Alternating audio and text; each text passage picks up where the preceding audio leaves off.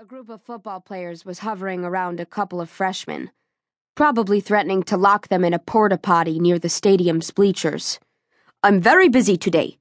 Someone poured 10 gallons of blue raspberry Kool-Aid into the swimming pool, and the entire swim team is stained blue." He sighed heavily. His slight Indian accent became more pronounced when he was flustered. As the daughter of two gay dads, Rachel appreciated the fact that Lima was surprisingly diverse, for the Midwest. "I'm sorry for the interruption, Principal Figgins, but it's very important." She gracefully sat down in one of the chairs facing his desk, trying to ignore the inelegant farting sound the leather padding made beneath her, and carefully crossed her legs. Yes, freshman year was behind her. Nothing but a distant bad memory. "Yes, Rachel." He rubbed the dark splotches beneath his eyes, and Rachel wondered momentarily if everything in his home life was okay. He never looked very happy. "Why don't you just go ahead and tell me what it is?" "As you know, Principal Figgins, McKinley High School has a sadly limited number of creative outlets for performance-minded students such as myself." It was true. For as long as she could remember, Rachel's fathers had let her enroll in any sort of activity she wanted. Tap and ballet, and briefly hip-hop. Vocal training, piano lessons, acting lessons, public speaking training, improv, pageantry, anything that allowed Rachel to be on stage. But once she got to high school, her options seemed to disappear. It was all politics in high school. "Yes, well," Principal Figgins pushed his hair back, showing his receding hairline. "Budget cuts make that a very tricky subject. I'm not sure there's anything I can do."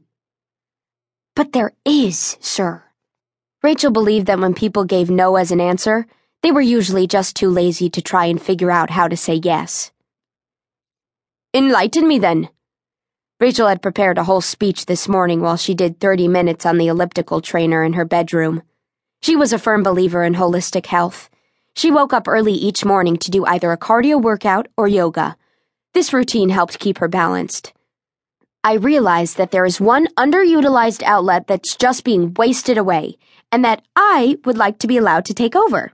The morning announcements."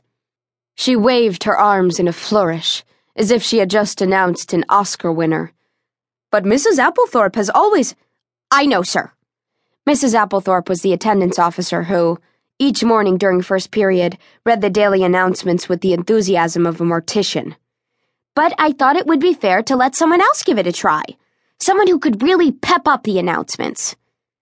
It was hard to stay still in her seat when Rachel felt so close to success. What better way to make herself and her amazing voice known?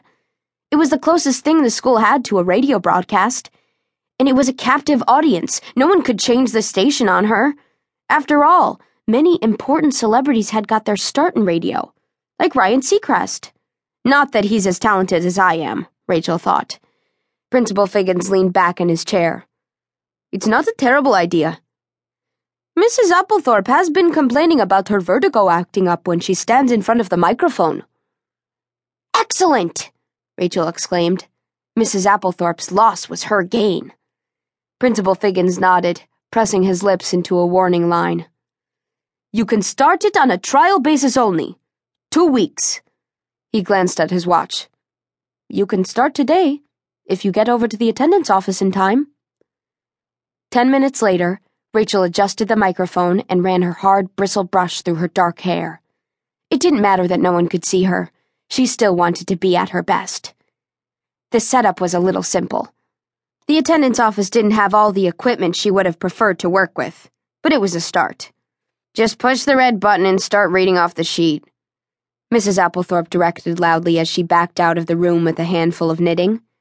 "Thank you," Rachel answered politely, grateful that Mrs. Applethorpe was leaving the room. "Da-da-da-da-da-da-da-da," she sang quietly, warming up her voice. Butterflies fluttered madly in her stomach, and she could feel her blood pumping quickly through her veins.